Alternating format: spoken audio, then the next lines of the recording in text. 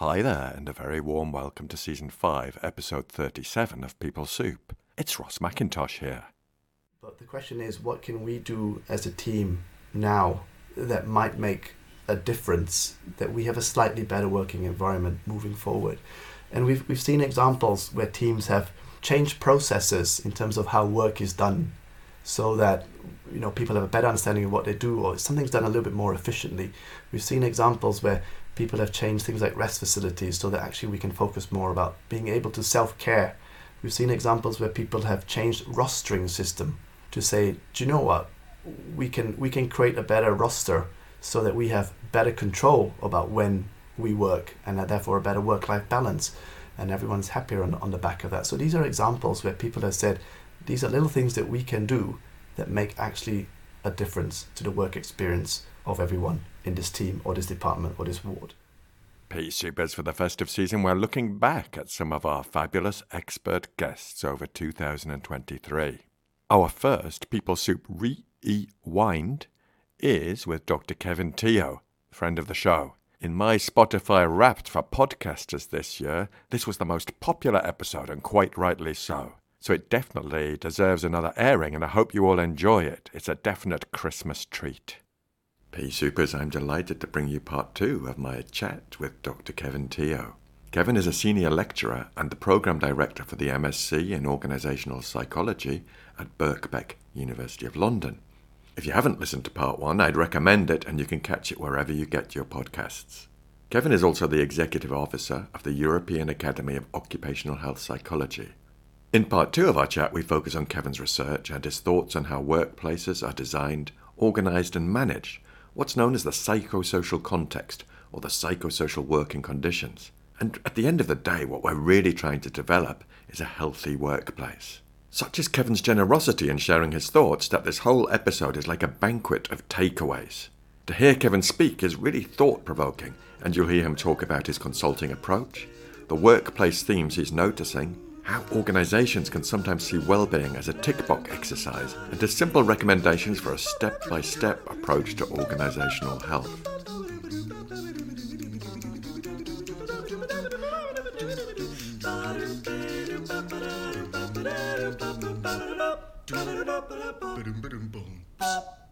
Now, for those of you who are new to People Soup, we're an award-winning podcast where we share evidence-based behavioural science in a way that's practical, accessible and fun. Our mission is to unlock workplace potential with expert perspectives from contextual behavioural science. Let's just scoot over to the news desk because reviews are in for part 1 of my chat with Kevin. On LinkedIn, Lewis Burton said, "A great discussion, Ross. So glad to hear a discussion around the potential of using ACT to develop teams and working environments." And we had a tweet from friend of the show, Melanie LeBarry, who's currently appearing in And Juliet on Broadway. So if you're in the vicinity of the Big Apple, check it out. It's getting rave reviews. Melanie said, "Favourite people talking about important things. Thank you for another cracking podcast with the inimitable Kevin Teoh." And on LinkedIn, Joe Yarker said, "What a brilliant interview. It's always great to hear Kevin Teoh shine a light on prevention and all things working conditions and healthy workplaces." Thanks so much to everyone who listened, rated and reviewed, talked about it with a friend, recommended the podcast. With your help and spreading the message, we can reach more people with stuff that could be really useful. But for now, get a brew on and have a listen to part 2 of my chat with Kevin Teoh. So Kevin, I listed off a few of your research papers from last year with your colleagues, and we just spoke earlier about empowering workers and giving them a voice. Maybe that's a way into your research. Why is that important to you?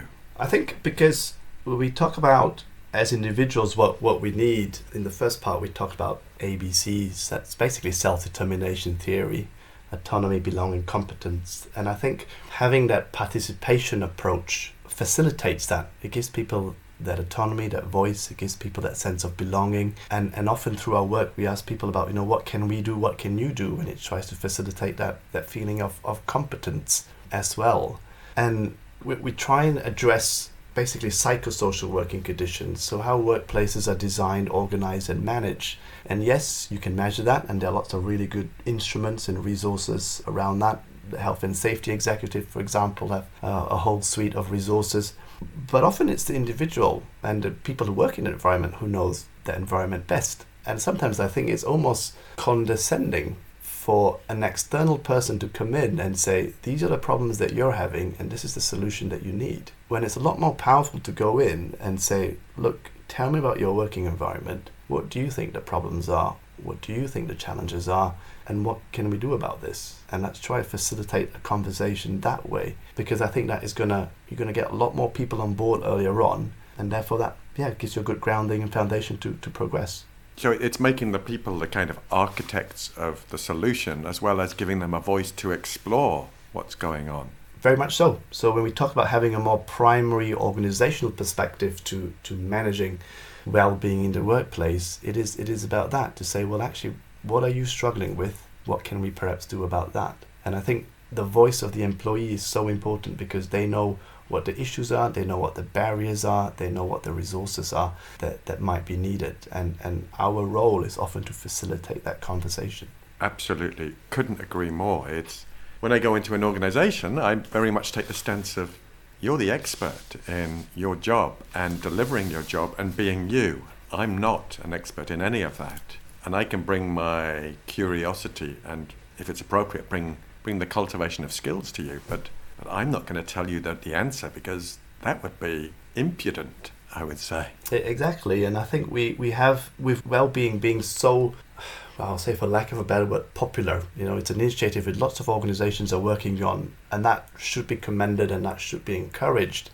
But on the back of that, we see lots of providers offering all sorts of things. Some of it really good, some of it questionable, but even things which are really good in the wrong context is not going to be appropriate. A simple illustration that I say, you might have a toolbox with a hammer and a screwdriver and a drill, and they're all useful and they're all really good. But if you're trying to screw a screw into a wall and you've got a hammer, that really good hammer is not going to be the answer to the solution.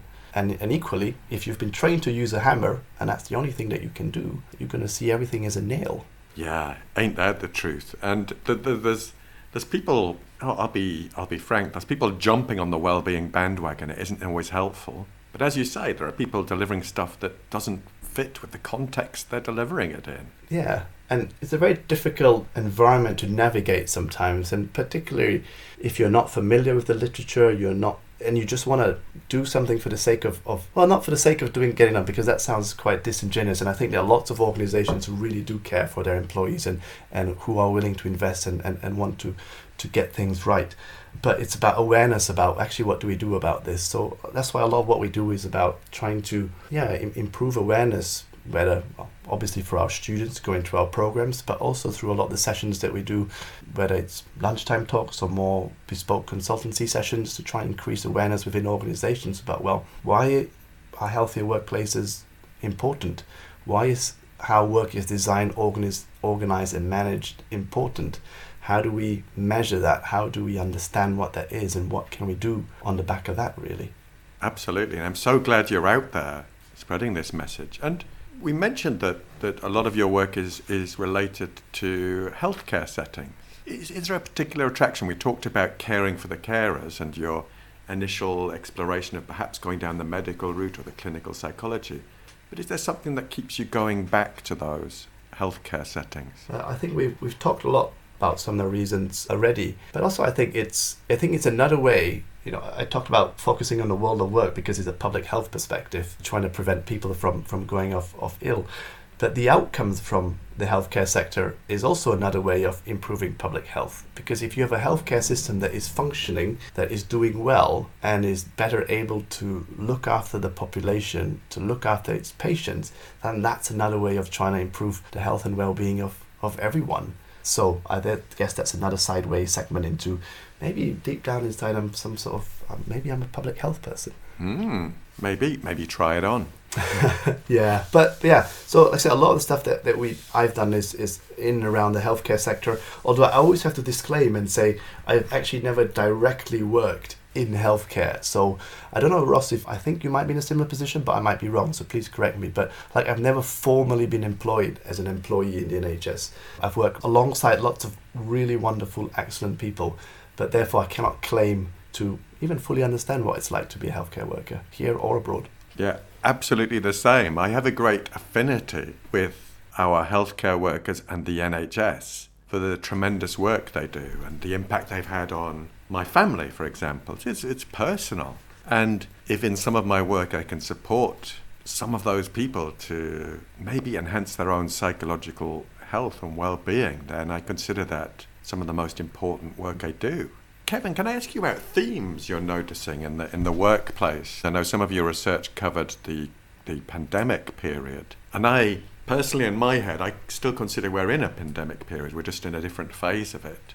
I think, well, firstly, I agree with you that we're in a different phase of the pandemic as opposed to we're out of a pandemic, and particularly there's this disconnect with those working in the healthcare sector versus those who not, because the experiences from what I understand from colleagues in the healthcare sector is that we still very much are in a pandemic. In terms of themes, I think what we're seeing is a change. I think work intensification. What we're seeing, I think, is the same types of psychosocial working conditions, but manifesting in different ways. So work intensification is going up, and I think a big reason for that is the blurring of boundaries between home and work, but also even going back into the workplace. How do we manage this return to work into a physical office workspace? How do we manage hybrid working? How do we manage the workloads that we had during the pandemic? And just to give you a simple example of that is during the pandemic, most people were housebound, and therefore, you kind of worked 9 to 6 if that was what your hours were, and you stuck to those hours. Then you might do a couple of speaking engagements or go and see some clients, but because you were at home, these were done online. And then before and after that, you fill it out with other work duties. But now that we're returning into a more open environment, people are traveling, people are meeting customers, then you travel to see a customer, you travel to see a client, you travel to a speaking engagement, and then you've got to factor that time in, and that now is seen as time lost. I've been to events, I've spoken to many people who say, actually, now I'm here, it's taken a whole day out of my work, and therefore I'm sitting here physically, but I'm trying to catch up on all of these emails which are coming in because people are expecting me to be available all of the time. So we haven't adjusted for the workload going back. When actually what we're doing is a lot of us have taken a lot more on. And it's just sort of this creep that's come in that hasn't really been picked up by many. Yeah, that's so interesting, and it really resonates with some organisations I'm working with who are saying what worked for us during periods of lockdown and confinement, we're still doing that, and it's not appropriate anymore because the context has moved on. But we get easily maybe drawn into these new habits and think they'll keep working even when the context begins to shift. And I think it goes back to something you mentioned about noticing what's going on around us. And a colleague of mine at City, Jutta Tobias Mortlock, she was actually a guest earlier on this season, talked about collective mindfulness and how that can be a great response to organisational stress. It isn't about us sitting alone and meditating. It's about us noticing what's going on around us and noticing how we are showing up as a colleague. Yeah. She calls it next generation mindfulness, and I think it's so important that we can hone those noticing skills to notice the changes in the environment or the psychosocial context. Yeah, and just building on that noticing, I think it's also important that we acknowledge that when we talk about the working environment or workers today, there are so many different groups of people. I think we see it most evidently when we talk about hybrid working or return to work. Some people just want to work from home, some people want to work in the office, some people want a mix of two, and how do you balance that? But equally, we see it in other themes as well. So there's been a big emphasis about this awareness of, well, what's important to me? Is it work? Why am I working? What's my meaning? What's my purpose? And can I change my job, change my work hours, change my working conditions on the back of that, without going to a big debate about the Great Resignation? But there's been lots of movement of people around, and some people are rethinking about what's important to them. But equally, there are many other people. We talk about the strikes and the winter of discontent, that people are struggling to get by. So many people are not in that position and don't have that privilege to say, I'm just going to change jobs so that I can find something which better fits my values. Because actually what I need to pay my food bill, I need to pay my mortgage has gone up. So how do I balance all of that? And I think what we are in danger of doing is that we talk about the workforce in general and don't pick up the nuances of the different working experience that everyone is going through. And it can be quite isolating if your voice is not represented. Do you think organisations are getting better at considering the whole psychosocial context that they operate in and that they, in part, they create? To be perfectly honest, I don't think so. And I think we see this in the last few years with this big emphasis on well-being, where a lot of the interventions and programs are still very much focused on the individual. An organisation might say, well, we've got well-being. We've got a well-being policy, we've got a well-being program. We offer mindfulness, we've got an employee assistance program, we offer free fruit on a Friday, we have subsidized gym membership, we have private healthcare. But actually, well-being is a lot more than that. It's about the working environment. It's not taking a step back and say, how are we as an organization responsible? And that could be things from basic things like pay, but also how have we set up the working environment and the expectations that we have for our employees? Do we give them an environment that they can flourish, that they can thrive in, that they know what's expected of them, that they're feeling supported, where the workload is appropriate? And I think often the answer is not, because there isn't really an awareness of that. The Health and Safety Executives Management Standards talks about 6 broad, and these are very broad components. How demanding is your job? How much control you have? How supported you are in the workplace? How is change managed? How clear your role is? And what's the quality of relationships that you have?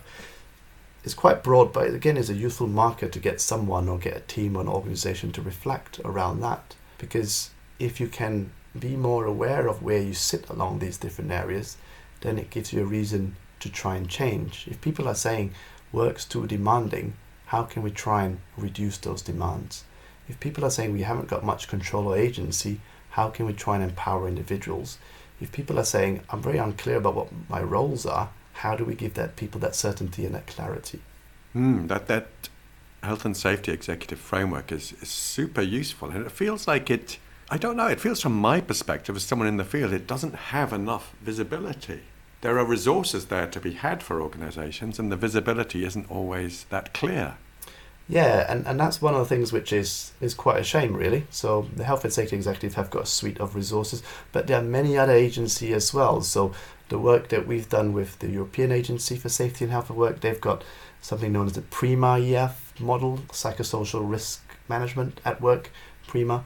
And that again has a slightly different model, but again has a load of resources on the back of that can be tapped into. The World Health Organization, the recent ISO standards as well are other ways in which to try and create awareness to say, look, we need to be talking about how the workplace is designed, how is it organized, and how is it managed. Because there's no point saying to someone, take better care of yourself, be more resilient, if you then drown them in work. I'll give you a very simple example. I've spoken to many nurses in the NHS who've said, actually, my organization offers me, and you can insert whatever, ACT, mindfulness, yoga, spin classes, whatever. And how on earth am I going to find 30 minutes to go and do that when I haven't got the time to go to the toilet? So it's about managing that, If you are having a well-being offering, are you evaluating about who's taking it up? What's the beneficial impact that people are getting out of that? Is it hitting home with the people who need it the most? Gosh, you're so right. And it feels like we're not always meeting the people where they are.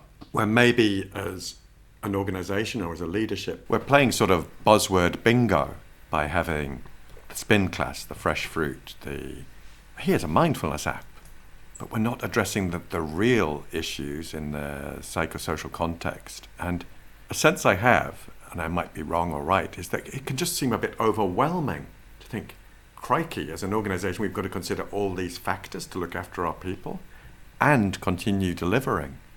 Yeah, it can be. And I think when we try and work on awareness, or when we try and work with a team or an organization around that, we actually talk about well-being not being a discrete intervention, but being a program. It's something that's continuous. When an organization says we've got a well-being program, we've got a well-being strategy, and that's it, we've sorted well-being, then I'll almost say you haven't, because well-being and the work environment will continually evolve, and therefore you need to evolve accordingly. But we take organizations through sort of a 5-step process where we talk about preparation. So, why are we here? What are the issues that you're struggling with? What have you already invested in this process? What are the resources that are available? Then we talk about screening, and that could be anything, a formal risk assessment to a questionnaire, focus groups, informal discussions. And I guess both these two first stages, preparation, screening, might probably fit under noticing. It's about helping us notice what's going over here. Based on all of the information, what should we focus on? And then what should we do on the back of that? And maybe it could be something, maybe some organizations might start really big and say, we'll have a massive organizational restructure. Although that's probably not the first place that I would start. We would typically say, what's one small issue that you have that you think that we can change that will make a noticeable difference? It's interesting, in the NHS, quite often one of the first places that people want to start is around rest facilities and access to food and to food and drink. And then we implement, we do whatever that is, and then we evaluate. And that's the crucial thing, is say, well, how do we know it worked? Right? What the experience is. It's not just about, well, are people happier, healthier, have lower sickness absence, but other things like, what's the uptake of it? Who took part? Who didn't take part? Who got missed out by this? And then we repeat. So by saying that we're going to repeat means we acknowledge, A, we're not going to get it right all the time. We will make mistakes along the way, so we learn and we improve the next time. But also by repeating, we acknowledge to say that, do you know what? We're not going to fix everything all at once. We're going to try and do one thing or a few things, a few small things, and then try and work on those. And as we work on those, eventually that might hopefully give us the momentum to work on other things as well. Hearing you describe it gives me hope that if I was kind of running an organization, I'm thinking if I had someone like Kevin working alongside me to support me in this and taking that step-by-step approach and evaluating as we go, it feels like such a shift from the sort of buzzword bingo that might just get this off my desk. It feels like this is deep, fundamental, authentic work, and it gives me hope. Do you have that hope for organizations? I think I've always described myself as a naive optimist, and I think I need that to get through the world, because there are days where you go through and you work with organizations or with employees and you go, well, what's the point? And everything just looks, dark, despairing, cynical. But I think as a naive optimist, that's what gets me through. But also, if I use the NHS as an example, again, it's not one organization. It's a massive organization with so many sub-organizations within it. And we talk about pockets of good practice and pockets of bad practice as well, and it's about shining a light on those areas that are doing well and trying to understand why might that be the case. One of the things that we're working on right now is on a project where we're trying to collect examples of where people have tried to change their working environments within a healthcare context, because again it's very easy to go down the route of say, well, our employees are struggling, let's offer more mindfulness. I've got no issue with mindfulness whatsoever. I'm just using it as a simple yoga act, whatever, bring a dog to work day or something like that. Along that, focus on the individual. That has a role to play. On the other approach, people might say, actually, the Secretary of State or the Department of Health or the Prime Minister or NHS England need to step in and give us more staff, more money and so forth. And yes, that is also true. But the question is, what can we do as a team now that might make a difference, that we have a slightly better working environment moving forward? And we've seen examples where teams have changed processes in terms of how work is done, so that people have a better understanding of what they do, or something's done a little bit more efficiently. We've seen examples where people have changed things like rest facilities so that actually we can focus more about being able to self-care when we have got the time to look after ourselves. We've seen examples where people have changed rostering system to say, do you know what, we can create a better roster so that we have better control about when we work, and therefore a better work-life balance, and everyone's happier on the back of that. So these are examples where people have said, these are little things that we can do that make actually a difference to the work experience of everyone in this team or this department or this ward. So you're collecting stories of what's worked, is that? Yeah. So that's what we're doing, is we're collecting stories of what's worked. We're still collecting stories, so I don't know when this podcast is going out, but if anyone in the NHS has got examples and have got stories to tell, then please do reach out, and that applies even, for this project we focused on the NHS, but that applies to other contexts as well, because equally you might be working for a large university, or you might be working for a large multinational, and you might have formal HR policies or systems which might make work perhaps difficult or challenging. But at a local level, there might be things that can be done. And it brings us back to the people doing the jobs are the experts. Yeah. So working with them to arrive at the solutions. And I think it's also about being transparent and open and saying, we're not going to fix this all at once, but here's what we're doing. We're going to measure it. We'll tell you what we find when we measure it, and then we'll move on to the next thing. Yeah. Rather than doing it in secrecy and maybe not revealing when things perhaps haven't worked as well, I think it builds that trust and that hope in organizations. And I think that not work well is really important, because we need to learn from failure. We also need to move away from looking at a black and white answer to say, did this intervention work? Yes or no. Did we have ROI, return on investment, or did sickness absence rates go down? Because things are not black and white. Organizations are such complex situations. And when we talk about evaluating, really what we want to understand is what worked for whom and in what circumstances. So some people will benefit. Who might that be? Why? Who didn't benefit, and why might that be? Because it might be a tweak actually that you need to do. As a simple example, you might be running ACT sessions, and I've had feedback on examples like this where people say, actually it's really good, but it's not running on my site. It's run on the main hospital building or wherever. So I can't access it because it's not being offered to me. How do we then work that out? So it's thinking about who are we missing out, who has access to it, why might something not be working, and rather than saying actually it's not working, let's throw it out completely. It's more about adapting what we're already doing.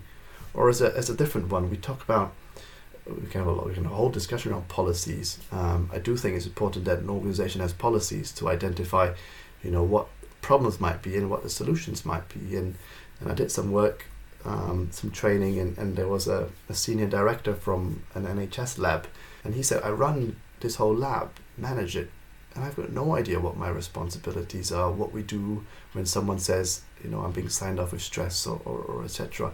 So he says, as a takeaway, we're going to write a stress policy. I said, fantastic. 2 weeks later, he emails me and says, dear Kevin, spoke to HR, we have a stress policy. So in that situation, the case is, well, we're not going to reinvent the wheel and write one, but actually we're going to reflect on why is it the case that your senior leaders in your organizations are not aware of what policies exist and don't exist. So it's about tweaking what we're doing as opposed to trying to do something brand new. It so resonates with me hearing you talk. It's such a treat because, quite often as the policymaker, we can focus all the effort and energy and attention in developing this policy. And we might, if we're doing our policy development in a great way, we'll go and consult with people and get input.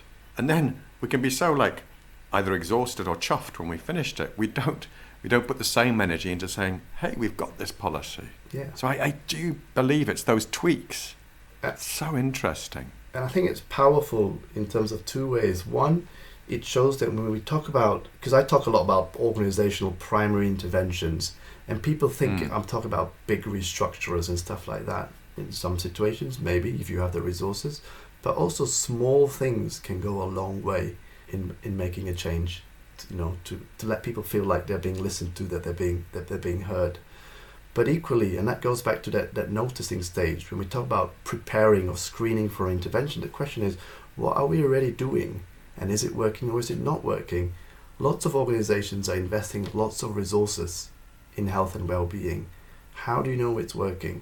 I think it's that preparedness to sit with that discomfort of holding a mirror to yourself as an organization and saying, come on, let's have a look on what is working and what isn't working, rather than saying, da-da, everyone's got a mindfulness app.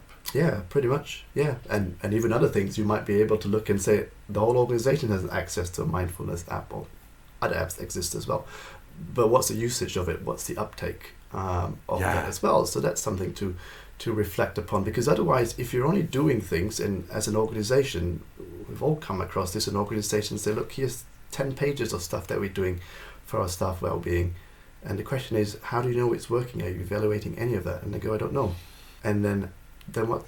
Why are you doing it? You're taking me way back, probably 20 odd years, I worked in the civil service, and I was in a team that was managing the contract with the Employee Assistance Programme. They provided us with data on who'd accessed it from which broad work area. It was a big government department. And the usage stats were pitiful. And one set of people interpreted that as, great, our people don't need the support. Whereas I got a bit of a gob on and saying, well, why aren't people using it? Perhaps they don't know about it, or perhaps they feel some sort of stigma in approaching it, even though it's all anonymous, approaching it and using it. Perhaps they feel that someone might find out, and it might reflect on them. And I went on a bit of a mini campaign talking about it and seeing if anyone would be willing to talk about how they'd accessed the service and what they'd found useful about it. And it helped a little bit, but I think people can still feel that stigma and that they're completely blind to it. But it can give an organisation that comfort of, hey, we've got an employee assistance program. I've kind of outsourced my anxiety on that. Yeah, and I think it's almost saying that as an organisation, there's a very defensive position that protected space. Have we got my barriers in place? And it's almost, as an organisation, have we got a stress or wellbeing policy? Have we got mental health first aid? Have we got access to employee assistance program, occupational health, something like that? And they can say, look, we've got those three. This is the basic that we need. We've ticked the boxes. And if you're saying that is your well-being approach, then actually that's not the case. And I think well-being actually is about how well the organisation is run. And I'll even challenge organisations to say, look, if you are spending 5-figure sums, 6-figure sums on an app or access to an employee assistance program, and if your usage statistics are very low, my challenge would then be, is it worth cancelling that contract if your staff are talking about workload issues and hiring more staff? Might that perhaps be, and again, it varies from context to context. Some situations the answer would be no. But in some situations, the staff will probably be better off having an extra colleague as opposed to having access to an app. Gosh, it's complex. It's complex, but also simple. Yeah, and I'm grateful for your naive optimism as well that keeps you going. How do you disconnect from work, Kevin? How do I disconnect from work? Well, I think... I imagine with a 3-year-old, yeah, there's a ready-made source of disconnection there. That I think you've hit the nail on the head there. So yeah, with a 3-year-old, I think that's helped. So I mean, on a more personal level, I do try and keep weekends off completely, and that is family time to try and balance on that. But I also have to hold my hand up and say it's something that also I need to make sure that I disconnect. It was sort of halfway on one of the waves, maybe the second or the third wave of the third lockdown that we were in, where my wife forwards me an email that she got from her organisation about staff well-being, and she kind of forwarded it on to me and says, I know you're the expert on this, but you might want to have a look at this. And it was, the email header was, looking after your work-life balance. So I was a bit like, touche. Hey. But I think it's about, talking a lot about it's about noticing and actually being mindful. And I think it's going back to the song that I shared, The Nights. When I look back at the end of my life, what is it that I want to be remembered for? Yeah, work's a big part of who I am, but also I've got other responsibilities and interests as well. And whether that is my family, scouts, I do enjoy other things as well, sports. So I'm trying to find time for all of that too. Being purposeful, being mindful, being present. Now, Kevin, I wonder if you have a takeaway for the pea supers, anything for them to reflect on? I think one of the main, I'll say 2 takeaways really. One is recognizing that we're the product of our environment. So staff well-being, but also productivity, and whether that is patient care, share prices, how many widgets that's being made, is all reliant on the work environment. So we need to create better and healthier working conditions for everybody. And we can start simple, as I said, work on something, recognize that it's a process, we will make mistakes, and the next iteration, just try and do a little bit better than what you did the first time. And I suppose one question to reflect on that I often invite teams to reflect on is to say, look, as a team, if there's one thing across the next month that we could change, what might that be? And if you want to think about that from an individual perspective as well, you could think about that, as an individual, me.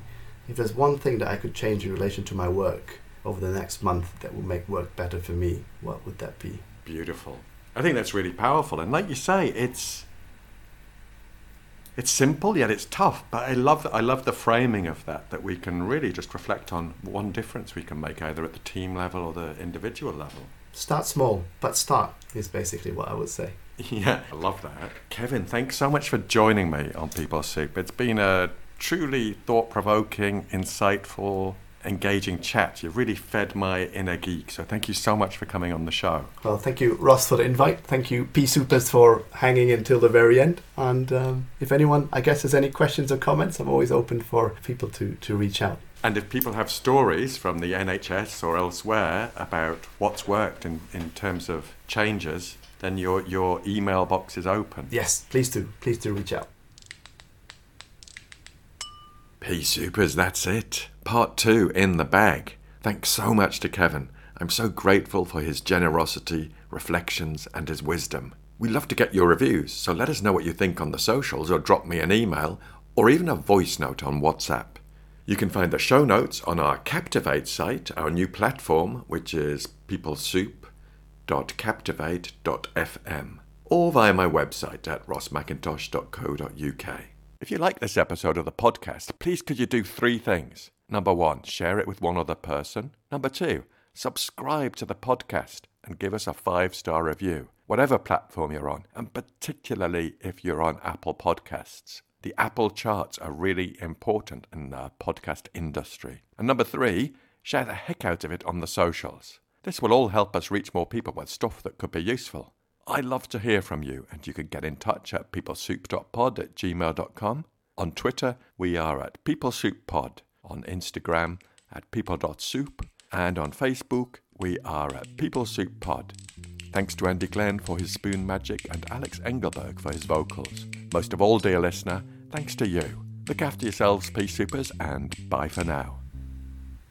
I did my MSc at Nottingham, as I said, and I took 3 years out doing the various placements and stuff and just getting work experience. So I was 3 years out, and everyone else was pretty much fresh off their undergrads, and they called me grandpa on my program.